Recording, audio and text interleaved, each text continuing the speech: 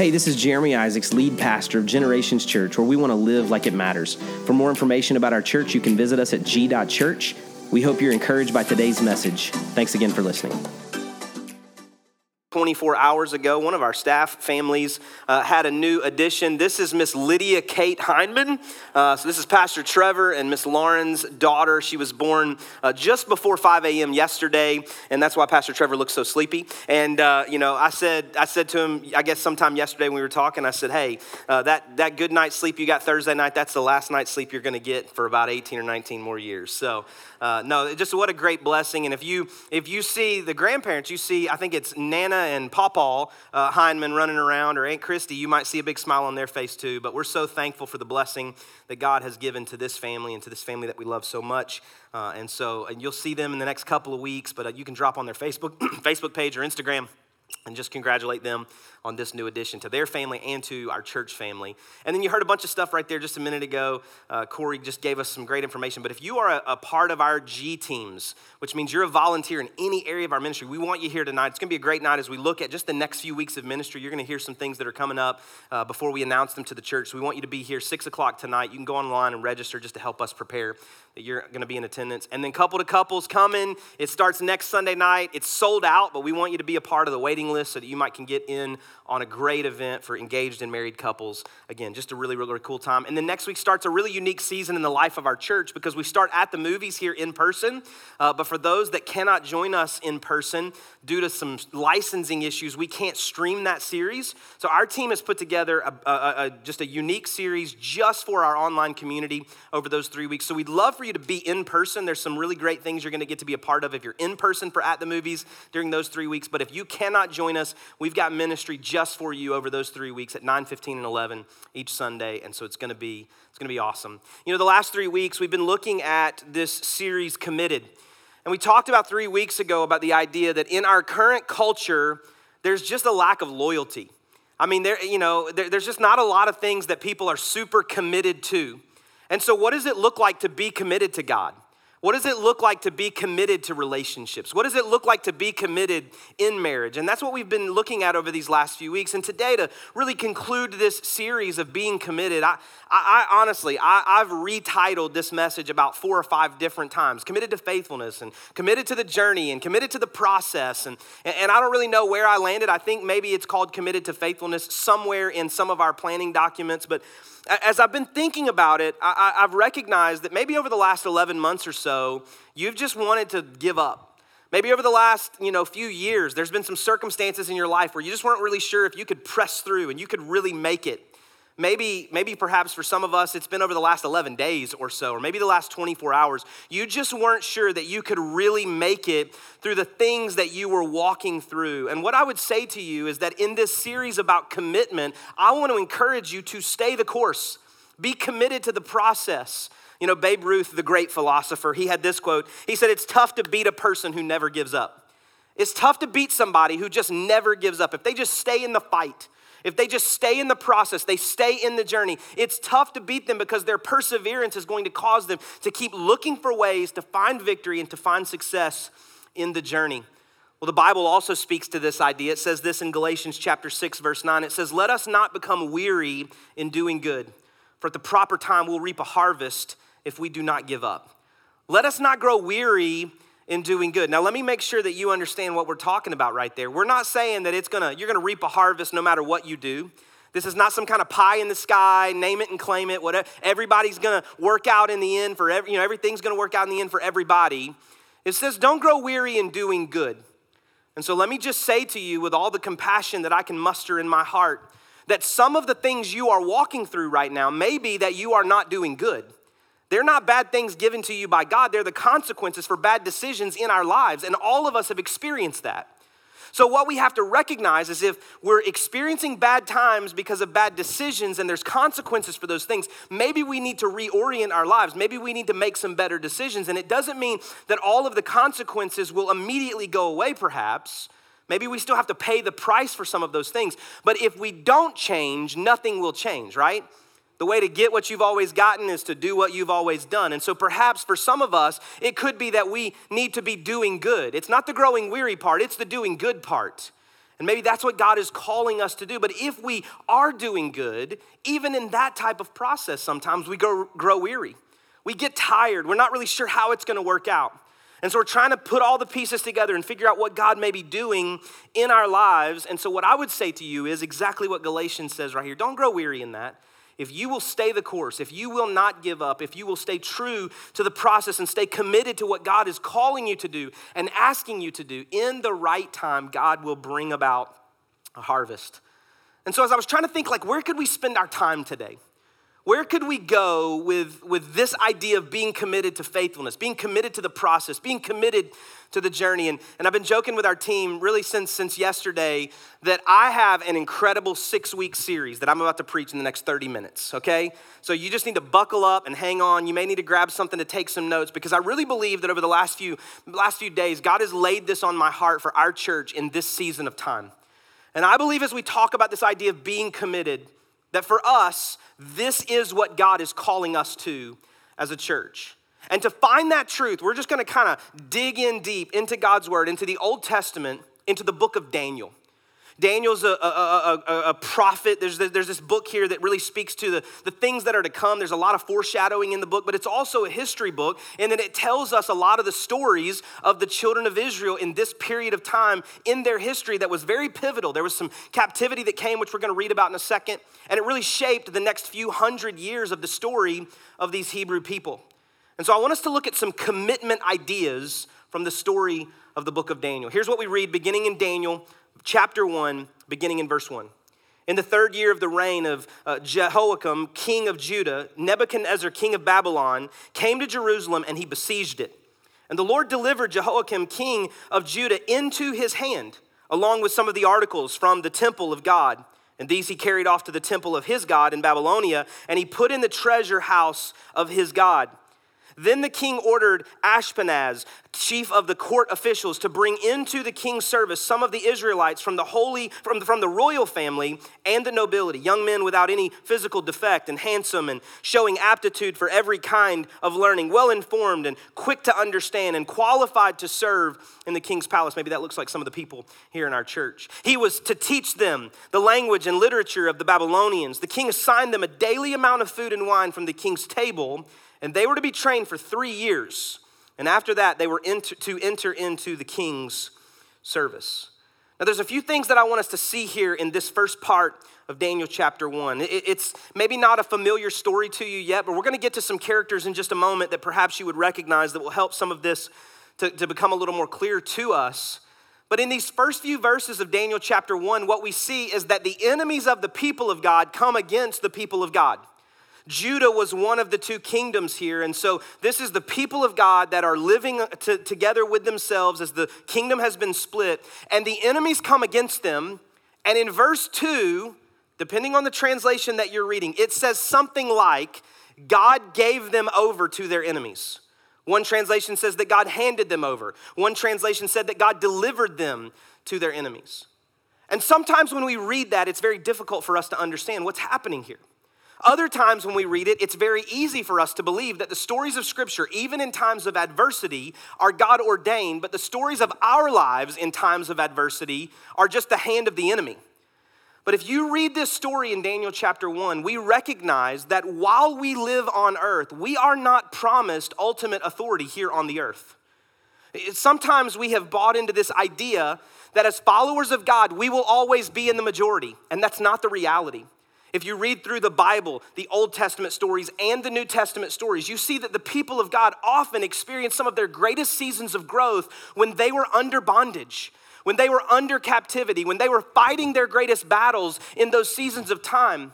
And sometimes because we want to feel like we're going to be victorious, which Scripture does speak to, we try to put that time of victory into our present circumstances, and we try to make that an earthly victory, when in actuality it's a spiritual victory, because the earthly victory hasn't yet come to pass.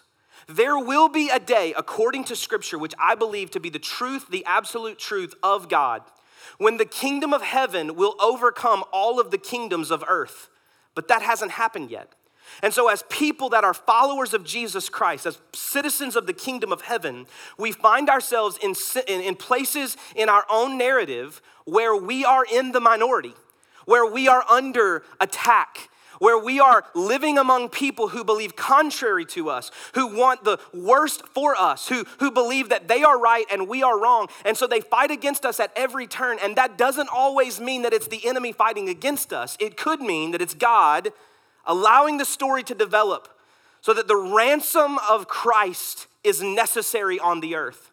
And so you and I don't need to lose hope in those seasons. We need to recognize that God is sovereign, God is in control, God is leading and guiding our lives, and he's calling us in those seasons, just like in this story and other places throughout Scripture, to be a light in the darkness, to speak the truth in love, to stand for something, because if we don't stand for something, we will fall for everything.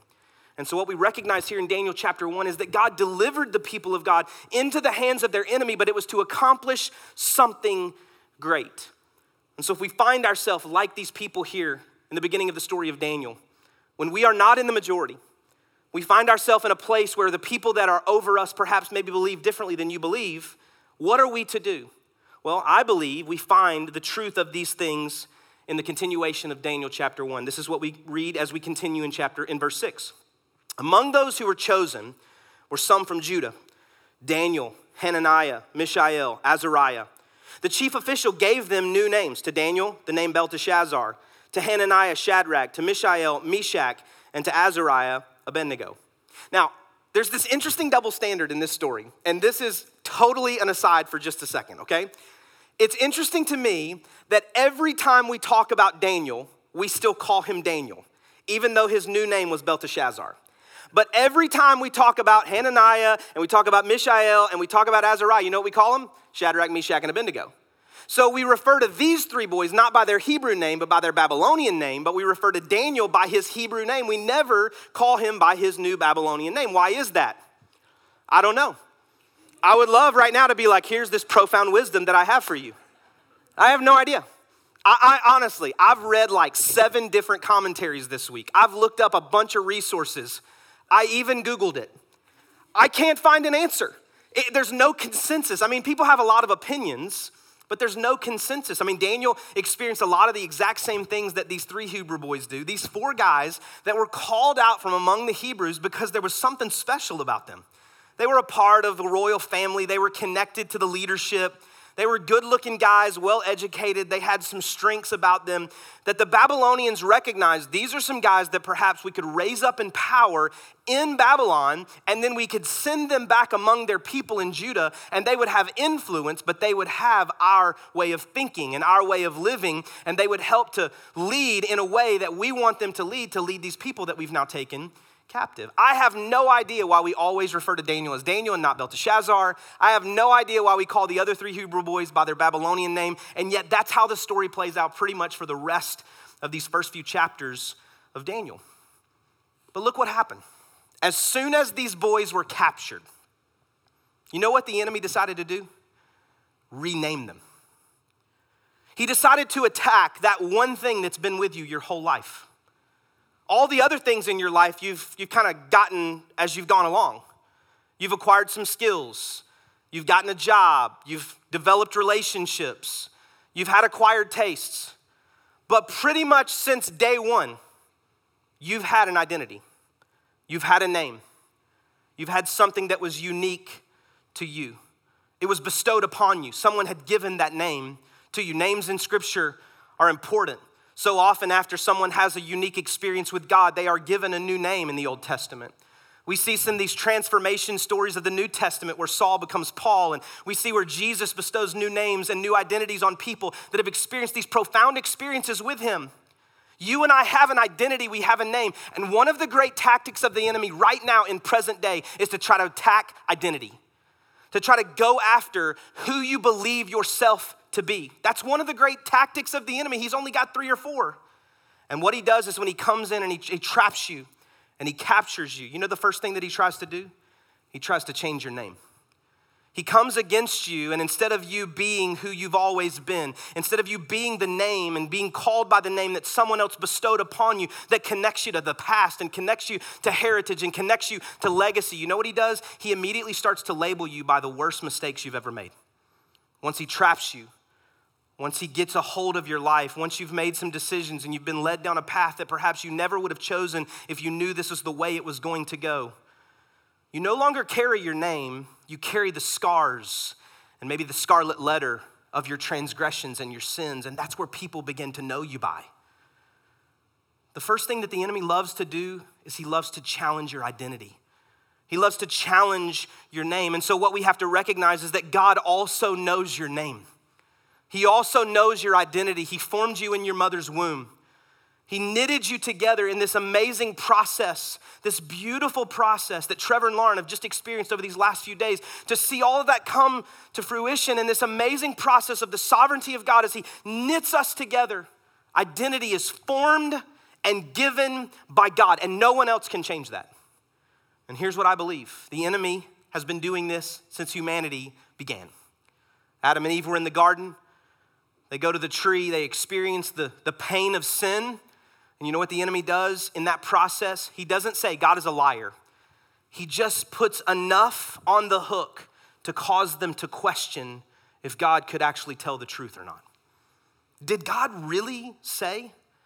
And so often that's the slippery slope at which identity begins to morph.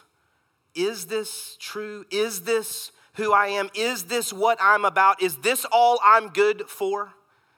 But we need to lean in those moments to the truth of God's word. This is what Isaiah 43:1 says. It says, do not be afraid, for I have ransomed you. I have called you by name. You are mine. Don't forget that God has called you by name and you are his. He has ransomed us from a life of death. I heard this a few years ago and I love it, so I've stolen it. I say it a lot now and I don't know who to quote it to, so I'll just act like it's me. The devil knows your name but calls you by your sin. God knows your sin and he calls you by your name. There's a difference in the way that God approaches us from the way that the enemy approaches us. God calls you by your name because it's your identity. He calls you in those burning bush moments. He calls you out. Moses, Moses. He calls you by name because he wants you to know that he has an intimate, personal relationship in mind for you. The enemy just wants to call you by your greatest mistakes and your sins. So the first truth today is that you have to be committed to who you are. Let's continue reading in Daniel chapter 1, beginning back in verse 8. But Daniel resolved not to defile himself with the royal food and wine. And he asked the chief official for permission not to defile himself this way. Now God had caused the official to show favor and compassion to Daniel. But the official told Daniel, I'm afraid of my lord the king, who has assigned your food and drink. Why should he see you looking worse than the other young men your age? And the king would then have my head because of you. Daniel then said to the guard, whom the chief official had appointed over Daniel, Hananiah, Mishael, Azariah, please tell your servants for 10 days, give us nothing but vegetables to eat and water to drink, and then compare our appearance with that of the young men who eat the royal food, and treat your servants in accordance with what you see. So he agreed to this and tested them for 10 days. And at the end of the 10 days, they looked healthier and better nourished than any of the young men who ate the royal food. So the guard took away their choice food and the wine that they were to drink and gave them vegetables instead. I really wish that this verse right here would have said, and he gave them steak and potatoes. Because then I could get on board with the Daniel fast every year, is really what I could do. But he gave them vegetables instead. King Nebuchadnezzar started by changing their name. He challenged their identity. And then he progressed to changing their diet. He then went into changing what it was that they consumed. Now, on a pretty regular basis, I mention food in my messages. I would love to say that's because I'm a foodie. You know what a foodie is? It's a fancy word for an eater, okay? I love Mexican food. I love Burger King Whoppers. I love Junior's Cheesecake from New York City. I mean, I love food. I really, really do. And so many different times over the years, I've tried to lose some weight, get in a little better shape, but I've never really stuck with it long enough to change my taste buds. I eat the things that they tell me will help me to kind of lose weight and be healthier, and they all taste like cardboard to me. And every time I drive by that char-grilled smell of Burger King, my car steers itself. I don't know how it happens, right? I ran across this picture this week, and I thought it was very appropriate for what we're talking about. It says when your cheat meal turns into a 6-month-long snacksident. You ever had anything like that happen to you? It's like, I don't even know how my face got this big. It just, chips and salsa. I don't know, it goes right to the chin. I'm not really sure how that happens. King Nebuchadnezzar knew. He knew that if he could get these boys to change their name, and if he could get them to change their food, it would change their identity, and it would really change who they are.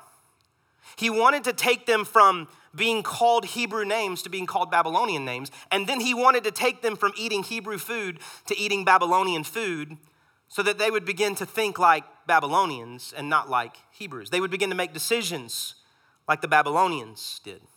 Well, Jesus said the same kind of thing in Luke chapter 6.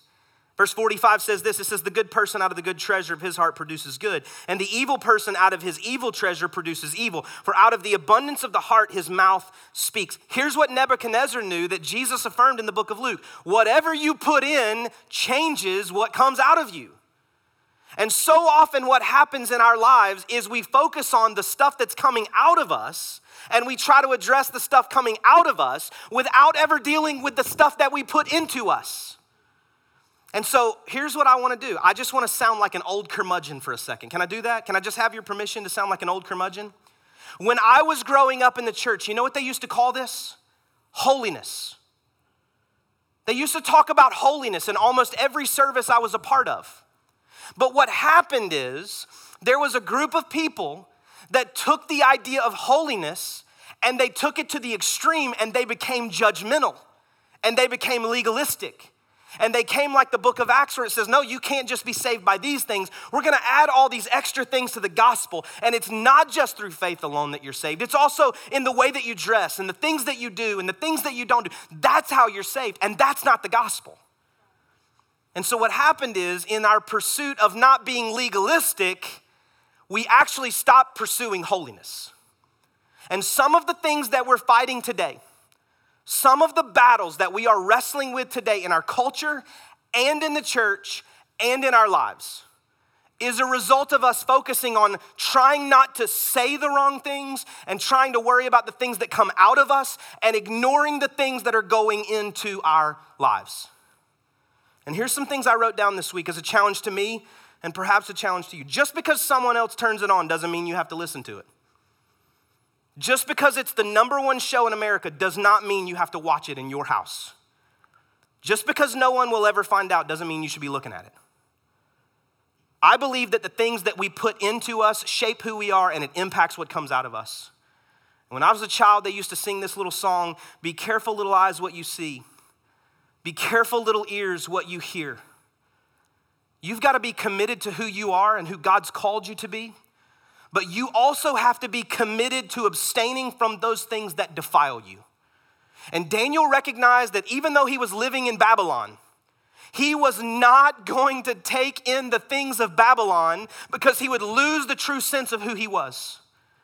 And if they ever sent him back to lead his Hebrew people, or perhaps they would raise him up, which is what happened, to rule in Babylon, he wanted to hold true to who he was. You have to abstain from the things that defile you. Stop worrying as much about the things that come out and start filtering more and more the things that go in.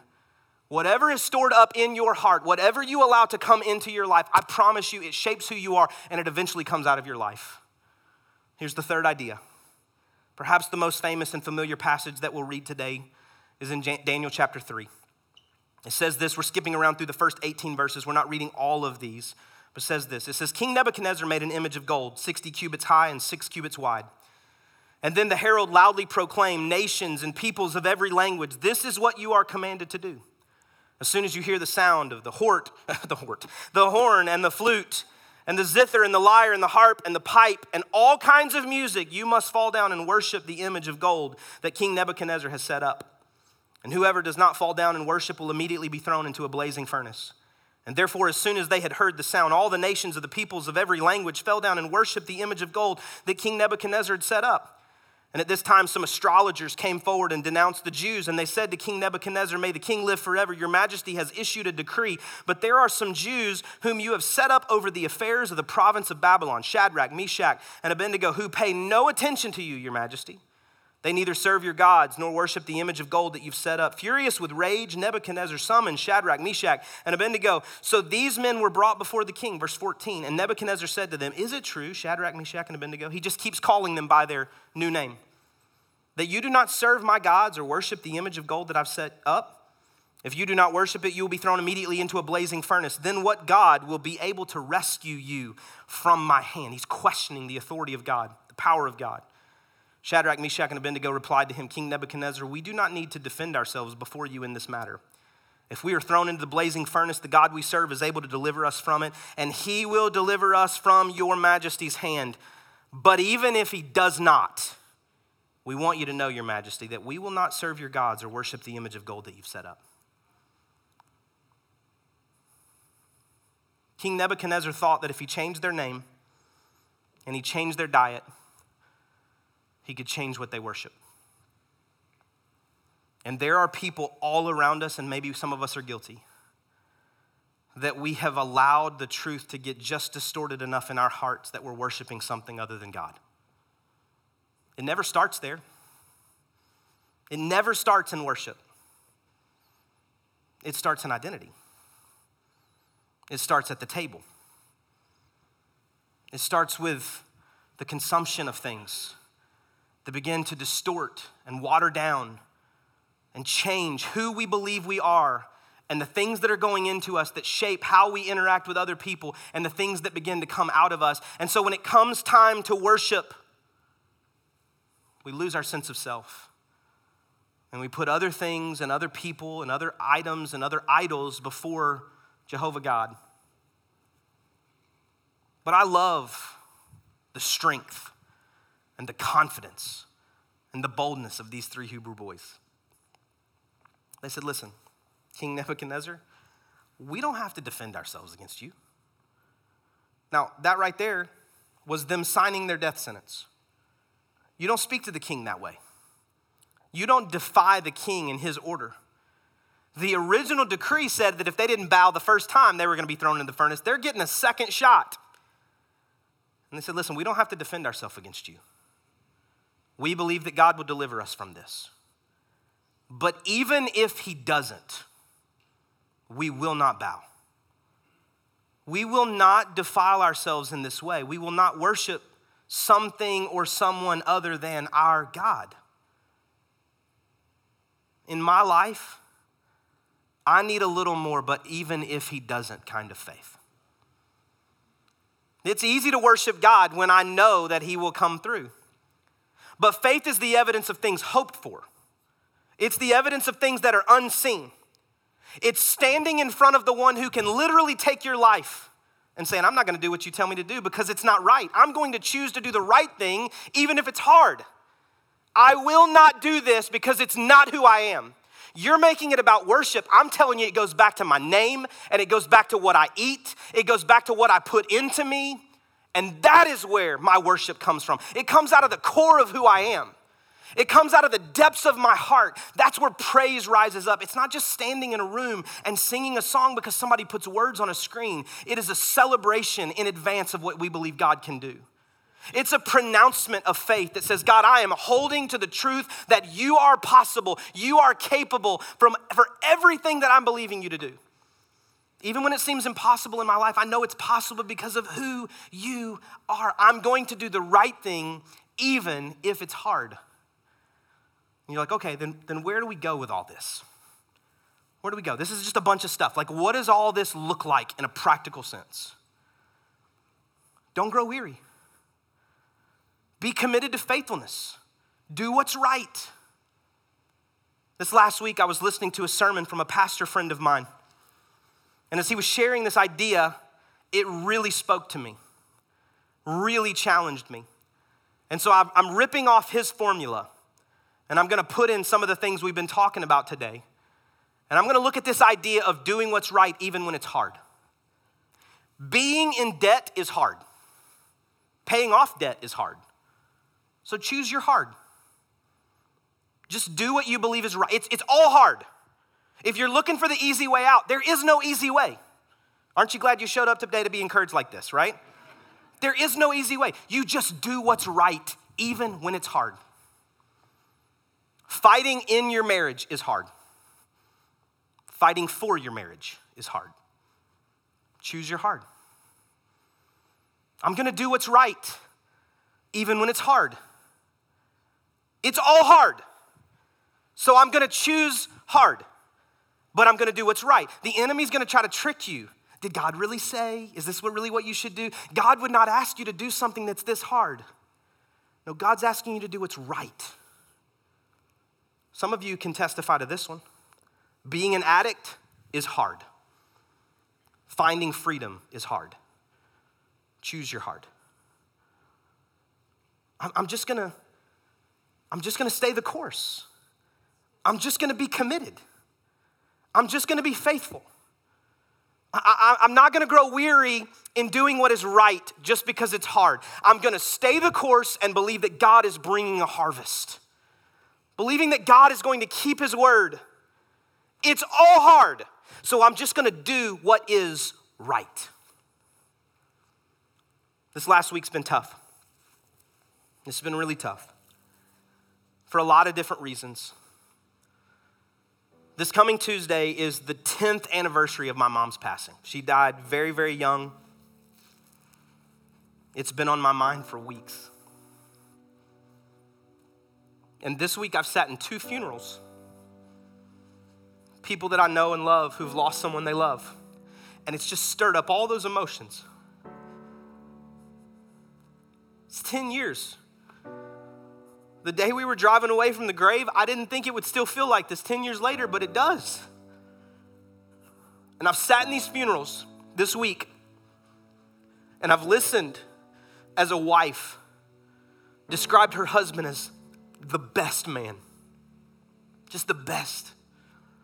And I listened to some friends and family this past Friday as his wife of 68 years sat on the front row, and I've listened as that family just declared how good this man was. And you know what I didn't hear at any point in either of those 2 funerals? They just chose the easy way. You know, they just tried to figure out how to cut corners. You know, they just didn't really make me feel like I was a priority. Whenever it got tough, they gave in. In both of those funerals, I heard stories of people that were faithful, people that were steadfast, and people that persevered in the face of adversity. And you don't live for what people will say after you're gone.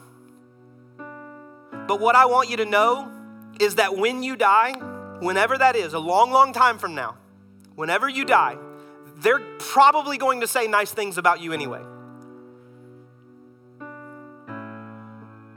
But unless you've actually lived it, your story ends that day. But if you've chosen to do what's right, even when it's hard, if you said, you know what, being an addict is hard, but I'm gonna fight for my freedom so that the generations that come after me don't have to fight the battles that I'm fighting, I'm gonna do what's right. And fighting in my marriage is hard, and I don't know why we do it all the time, but fighting for my marriage is hard, and I'm gonna do what's right, even though it's hard.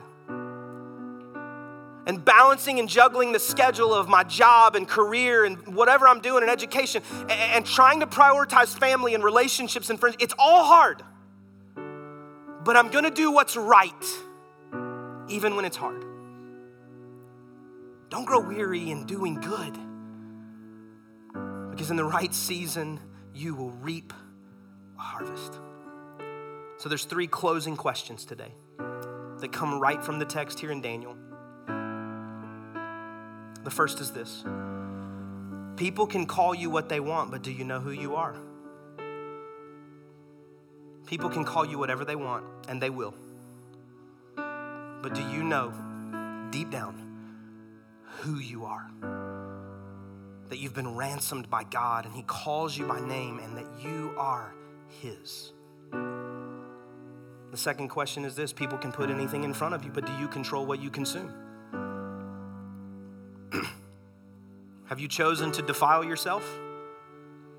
If so, get up from the table. let the last time you did it be the last time. You decide what comes in so that you help shape what's coming out.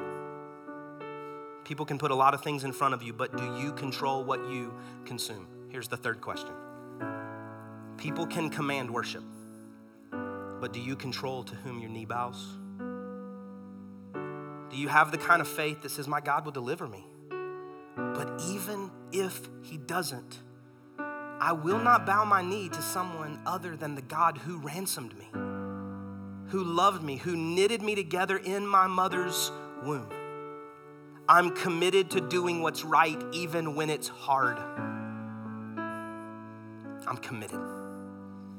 Committed to faithfulness, committed to the process, committed to the journey, committed to stand strong in the face of feeling weak on the strength of God, believing that God is in control and God is sovereign.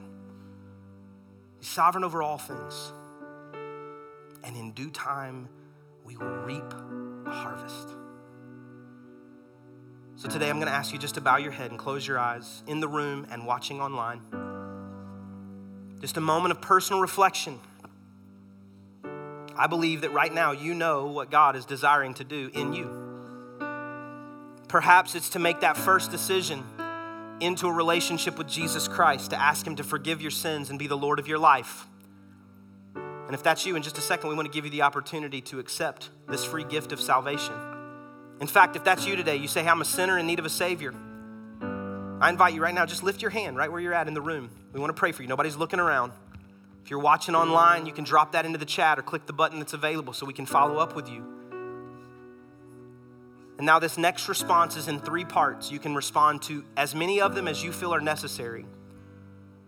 But if you say, I need God to help me to know my identity, to know who I am, to know that he knows my name, and to make sure I know my name. If that's you, would you just lift your hand right where you're at? If you second guess yourself, you're not sure who you are, thank you so much. If you would say, you know what? I need to lean into holiness.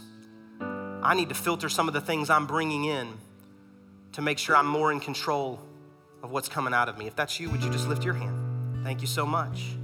Thank you so much. Those that are watching online, I invite you to respond today. And now if you would say to me, you know what, I'm worshiping some other stuff. I'm giving my affection away to things that are not God in a way that should be reserved only for God. And I want to make sure that my heart and my life, there's a confidence to stand up for what's right, even when it's hard. If that's you, would you just lift your hand? Thank you so much. For those that are watching online, respond right now. We want to pray for you as well. God, I thank you today for what you're doing in this church. I thank you for what you're doing in our people. I thank you, God, for what you're doing in me in this season of time. And God, now I pray for those who have responded to the need for salvation. It's a free gift. They don't have to do anything to earn it except to acknowledge their need for it. So God, now we pray that you would forgive their sins and lead their lives from this moment forward. God, I pray for those today that want to be committed to their identity. They want to hold to the truth of who you've called them to be. God, don't allow the enemy to distort that, try to change their name and label them by their worst mistakes. God, let them hold to the grace of God over their lives. God, I pray for those who need to lean more into holiness and to filter those things that they don't need to bring into their lives so that it doesn't come out of their lives. God, cleanse our hearts, purify our lives. And God, now I pray that you would give us the confidence and boldness to do what is right, even when it's hard. God, don't let us worship other things, give our affection to other things, compromise our beliefs, but God, stand for what is right and true. And God, will give you the glory for it. In Jesus' name we pray. Amen. Let's stand and worship together. Thanks again for listening. If today's message was an encouragement to you, we invite you to share it with your friends and family. Maybe subscribe, rate, and review the podcast. It just helps us spread the word about what God's doing here at Generations Church. For more information about the church, visit us at g.church. Have a great day, and God bless.